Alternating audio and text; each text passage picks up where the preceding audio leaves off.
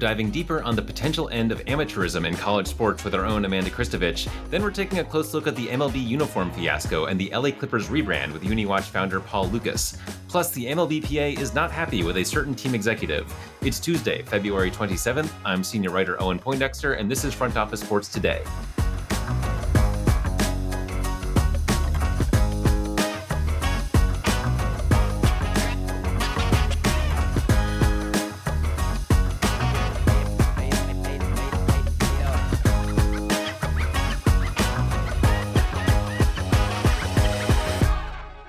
The sky is falling on amateurism in college sports. Joining me now to discuss is Front Office Sports reporter Amanda Christovich. Welcome, Amanda.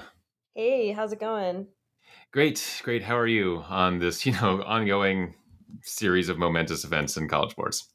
Well, I'm many things, but bored is not one of them. Let's put it that Well, way. I'm glad. If you were bored with this, then maybe find a new line of work. Is pay to play here? Like, have we reached the point where college athletes are going to effectively sign contracts to play with teams that recruit them? I think the answer to that is yes, with a couple caveats, if you'll allow me to just kind of break that down for you.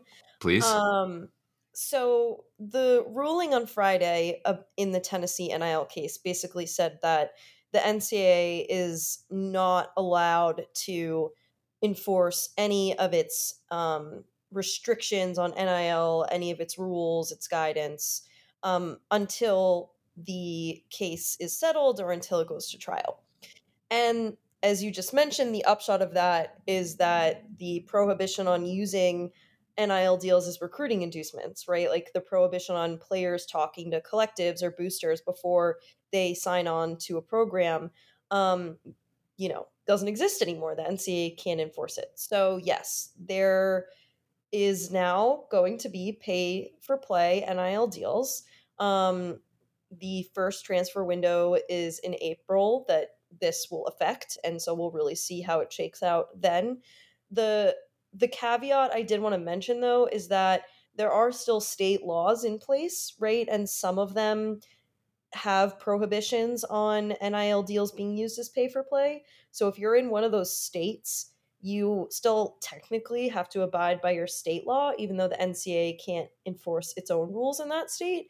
But I would imagine that legislators will be rolling back those laws because they're going to hurt their local schools' recruiting opportunities for obvious reasons. One, and two, no one is really enforcing those state NIL laws anyway. So, I think it's pretty safe to say that pay for play is here. And I really don't see this ruling being overturned in the long run, given that part of the decision talked about how much the judge in this case saw the merit of the lawsuit itself, in addition to saw the merit of the argument for this preliminary injunction.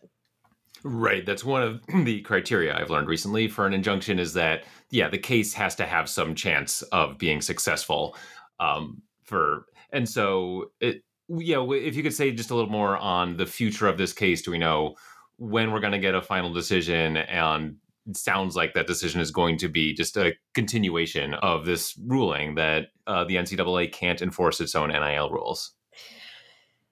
I mean, the case technically has a long way to go, right? Because it was filed like a month ago, and it could settle, it could go to trial, there could be discovery, that could take months, right? Um, I think what will likely happen, and that the NCAA has already signaled it's considering, is what something similar to what happened in the transfer portal case, um, which was saying that the NCAA can't enforce certain transfer portal restrictions, um, which was that when it became clear that the court was, at least for a certain period of time, going to prohibit the NCAA from enforcing these rules, the NCAA just threw up its hands and decided to change its policy, at least for the rest of this not calendar year, but academic year, so that the case will either be settled by next year, will have maybe gone to trial. There, just essentially giving clarity at least for the blanket rest of the year. I think that might be what happens with this case as well. But as far as an ultimate decision, it could go all the way up to the Supreme Court, just like, some of the other federal cases that the NCAA has been involved in have. So I wouldn't be surprised if they tried to drag it out as long as possible. Right. Yeah. So this could be a years long thing, but in the meantime, yeah, in 2 months or less than that, 6 weeks or so, we're going to have players that are going to be getting offers like from through routed through collectives, but essentially the same thing. That they're going to get paid upfront, or paid. The deal will be upfront for them to join a team. Um, and theoretically, this could be for any sport, right? We're going to be focused on football in the near term, but if you want to recruit a gymnast, right, the same deal applies, right? Yeah, football, basketball, any sport. I do not believe, if I remember correctly, that the decision specified any sports. I mean, the decision was really about this idea of negotiating for your worth. Because people will say, how could a court legalize pay for play? Well, that's not how they worded it. The way that they worded it was, it's against our federal antitrust law to not let a player negotiate for his or her own value, during a certain time period, when not allowing them to negotiate is clearly prohibiting them from reaching or even understanding what their market rate worth is. What do you think this is going to mean when the transfer portal window? I mean, what was it going to look like on April 15th? Yeah, it's funny because I've been going back and forth on this. I'm not sure it's going to be as chaotic as a lot of people would imagine.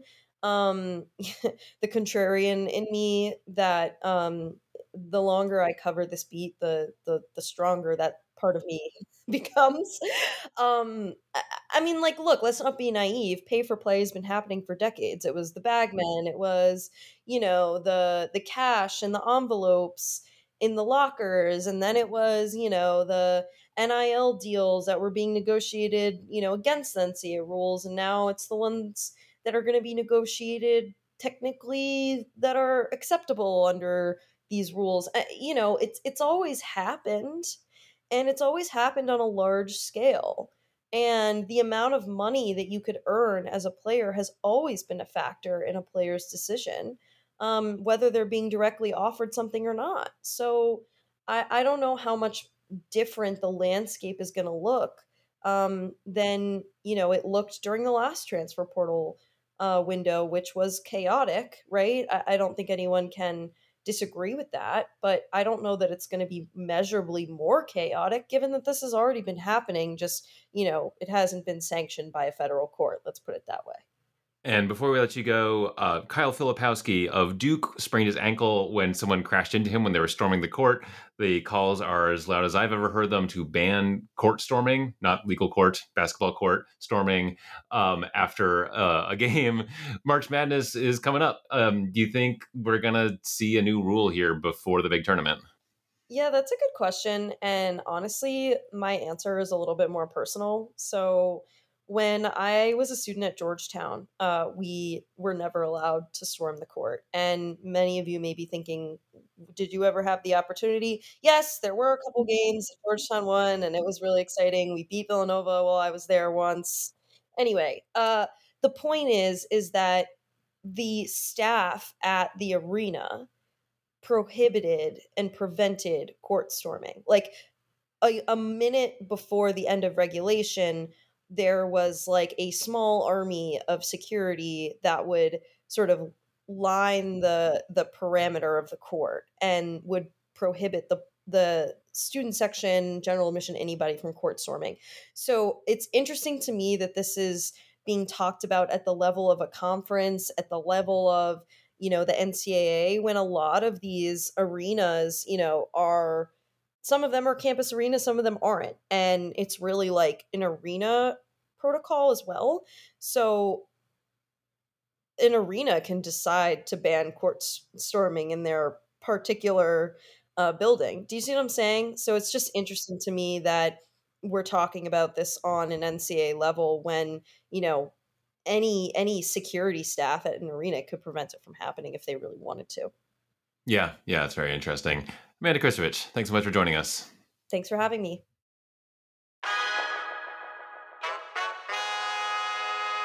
The suddenly very busy MLB Players Association is considering filing a complaint against a Minnesota Twins executive for saying the quiet part out loud. In an interview with WCCO-AM, Twins executive chair Joe Pohlad, nephew of team owner Jim Pohlad, said, quote, "We're not going to go out and spend $30 million on a player right now.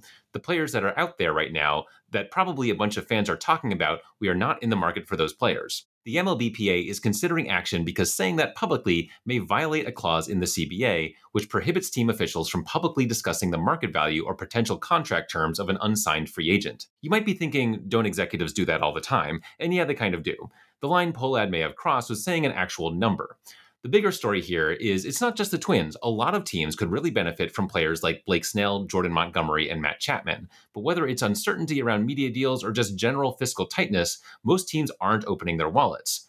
As of this recording, 19 of the 30 MLB teams project for lower payrolls this year than last year. That figure includes the Twins, whose payroll of $112 million would still be under last year's $156 million if they did go out and spend $30 million on a player right now. Ohio State wide receiver Marvin Harrison Jr. plans to enter the NFL draft, but according to Sports Illustrated, he will not participate in the NFL Combine, which began on Monday. He is also not expected to be at Ohio State's Pro Day, which is another chance for scouts to get a look at potential draftees. Doing the Combine is not as simple as just showing up. Players train specifically for that event for weeks, and according to SI, Harrison is instead focusing on training for the NFL season. It's a gamble, but Harrison was a Heisman Trophy finalist, he's projected to be a top 5 pick, and maybe he figures he has more to lose than to gain from being in the Combine. What does his agent think about all of this? Well, Harrison doesn't have one. He's headed to the NFL one way or another, but he's charting his own path along the way, and we'll see what that means on draft day and beyond. Up next, MLB is still trying to handle the PR fallout of putting players in uniforms that look amateurish on the top and see-through on the bottom. Plus, the LA Clippers just redid their whole visual look from the logo to the uniforms. My next guest, Paul Lukas, co-founder and editor of Uni Watch, is the perfect person to talk to about all of this, and that conversation is coming up next.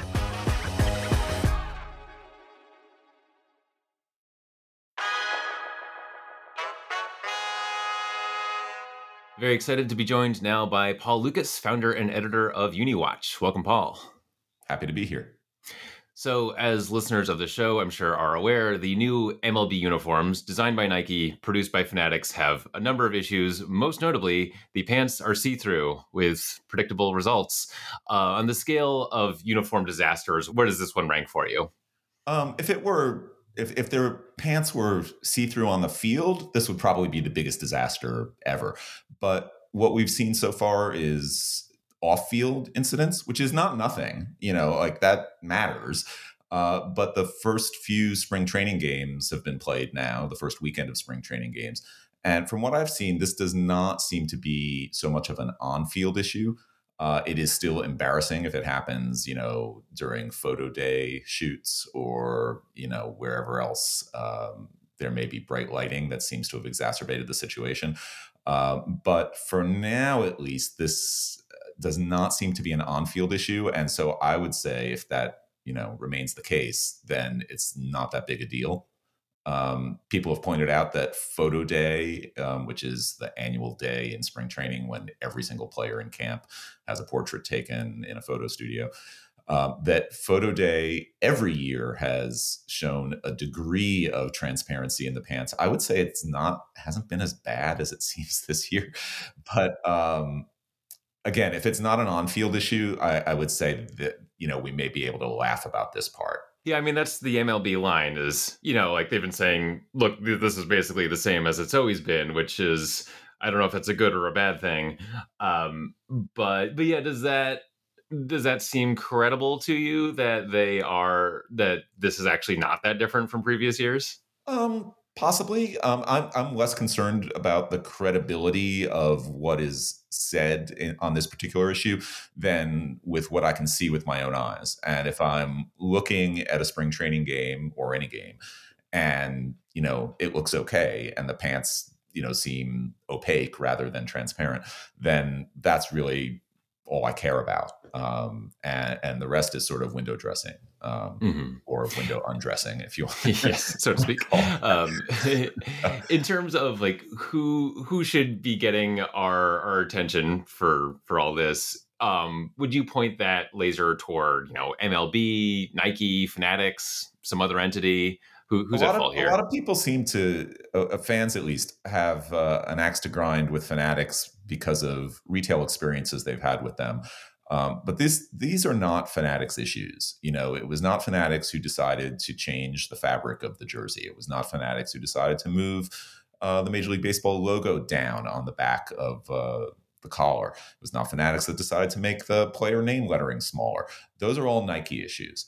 Or at least most of them are Nike issues. It turns out that ESPN's Sunday Night Baseball analyst, Eduardo Perez, said in a podcast the other day, and I only learned about this on Sunday, he said that the idea of moving the logo down was actually Major League Baseball's idea because they wanted to make it more visible because some players have long hair, maybe. It's not quite clear why they did. He didn't say why they did it, and his statement was actually a little bit muddled. But the one unambiguous thing about his statement was that moving the logo down was Major League Baseball's idea. And I would say all of this, we're saying like, who do we blame? Who do we point the finger at? All this stuff. We're saying that, and we're trying to figure out what's going on because there is incredible communications vacuum here that neither Major League Baseball nor their primary contractor, Nike, has had anything substantive to say about most of this. They've said, well, they're performance based and they're cut, to be athletic. Like, of course, it's a professional athlete's uniform. Of course you want it to be performance based, but explain to me, why did you move the logo down? Why did you change the home uniforms from white to slightly off-white? Why have all these changes been made? Specific, like why these specific individual changes that people can see with their own eyes? Why were they made? What was the thinking behind them? And there's just been an utter failure of communication in that regard. And that I find both surprising and frustrating, more so than the changes themselves, is the lack of explanation and communication about the changes. Yeah, I mean, we're in this era of unaccountability where just no one ever wants to say, you know what, we screwed up, sorry, or not even we screwed up, just like, yeah, it was us, like we did this thing, here's why. Yeah, that's few and far between. You get those statements. In terms of all that stuff, like the lettering, the logo, does anything stand out to you as the most offensive aesthetically? I mean, the thing that looks weirdest is the back of the jersey, because the logo is lower and the player name lettering is smaller.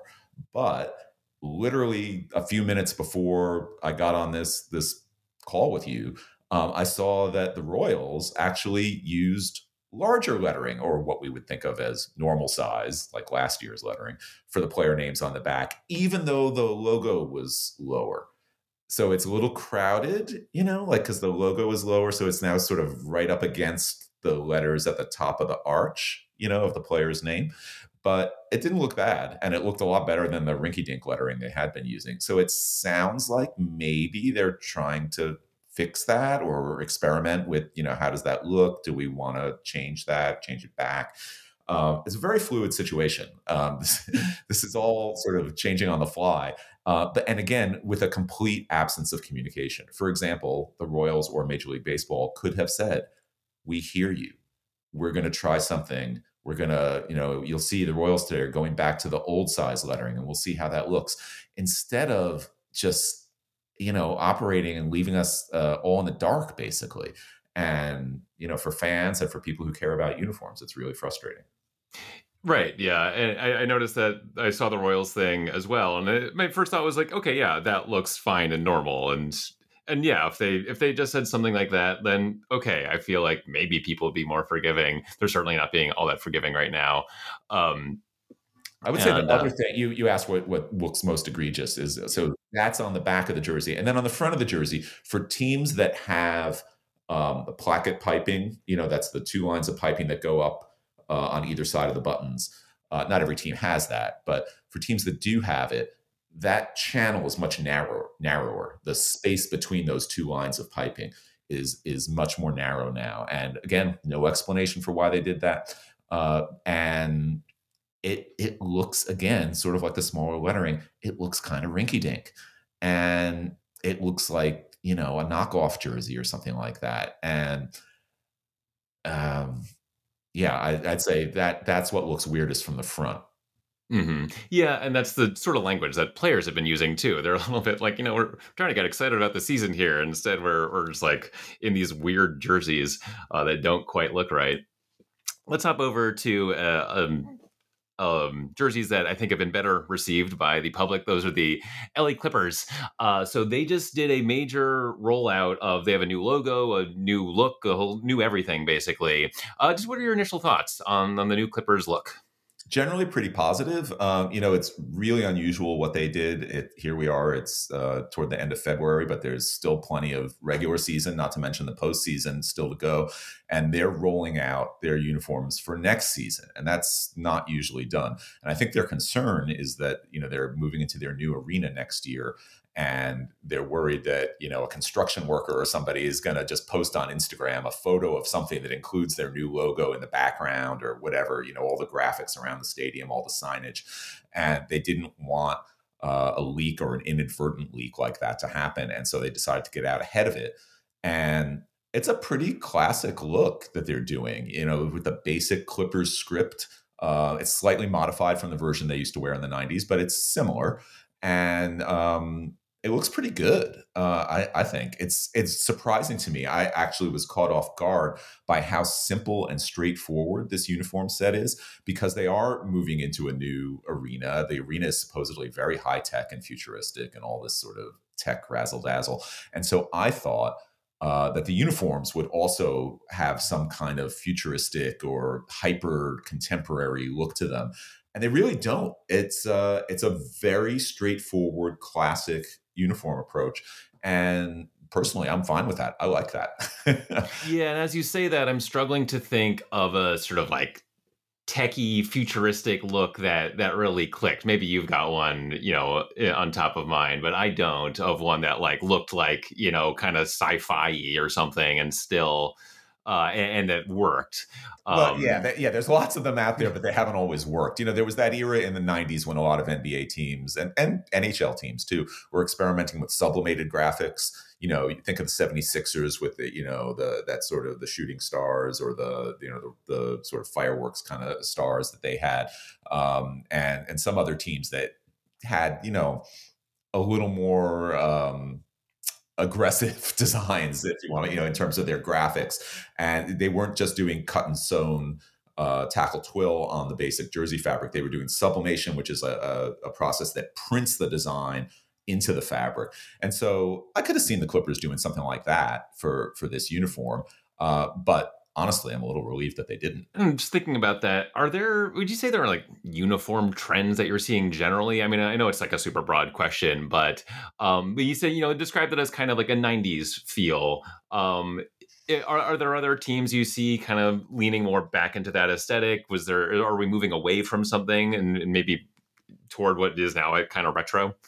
I would say we see a lot of updated classic where teams take something from their past, tweak it just a little, and then sort of repackage it. And so, like, think of the Toronto Blue Jays, who went away from their classic 1970s and 80s split lettering and then reclaimed it and updated it with a slightly more modern version. To me, that's the best example of an updated classic. The Milwaukee Brewers did something similar, taking their old Brew Crew look and reclaiming it, and their MB ball in the glove logo. So you do see a lot of that, and I do feel the Clippers are doing something similar by dipping into their visual history and updating it just a little bit, updating the color palette just a little bit, so it looks familiar, but it looks a little fresh. And that's sort of the sweet spot I think a lot of teams are looking for. Before we let you go, are there? I'm curious if you got a sort of a favorite uniform jersey out there right now, and maybe one that's you hope gets updated soon. I always say my favorite is the St. Louis Cardinals baseball. I love the birds on the bat, even the way Nike has slightly diminished it this year, made some changes to the way the embroidery works. I'm not a Cardinals fan I don't root for them, but I do kind of root for that, for that uniform never changing significantly. I love that design. As for the worst, what is the worst right now? I've hated the Denver Broncos uniforms since they came out in '97, but that's going to change. They're going to get new uniforms in April. So, I'll be able to sort of wave that goodbye finally. There's certainly some other bad designs out there. But yeah, I'll be happy to see that Broncos uniform come. All right. Sounds good. Paul Lukas, really appreciate it. Thanks so much for joining us on the show. My pleasure. That's it for today. Subscribe to Front Office Sports Today on Apple Podcasts, Spotify, or whichever app you prefer, or share this episode with a friend. Thanks for listening. We will see you tomorrow.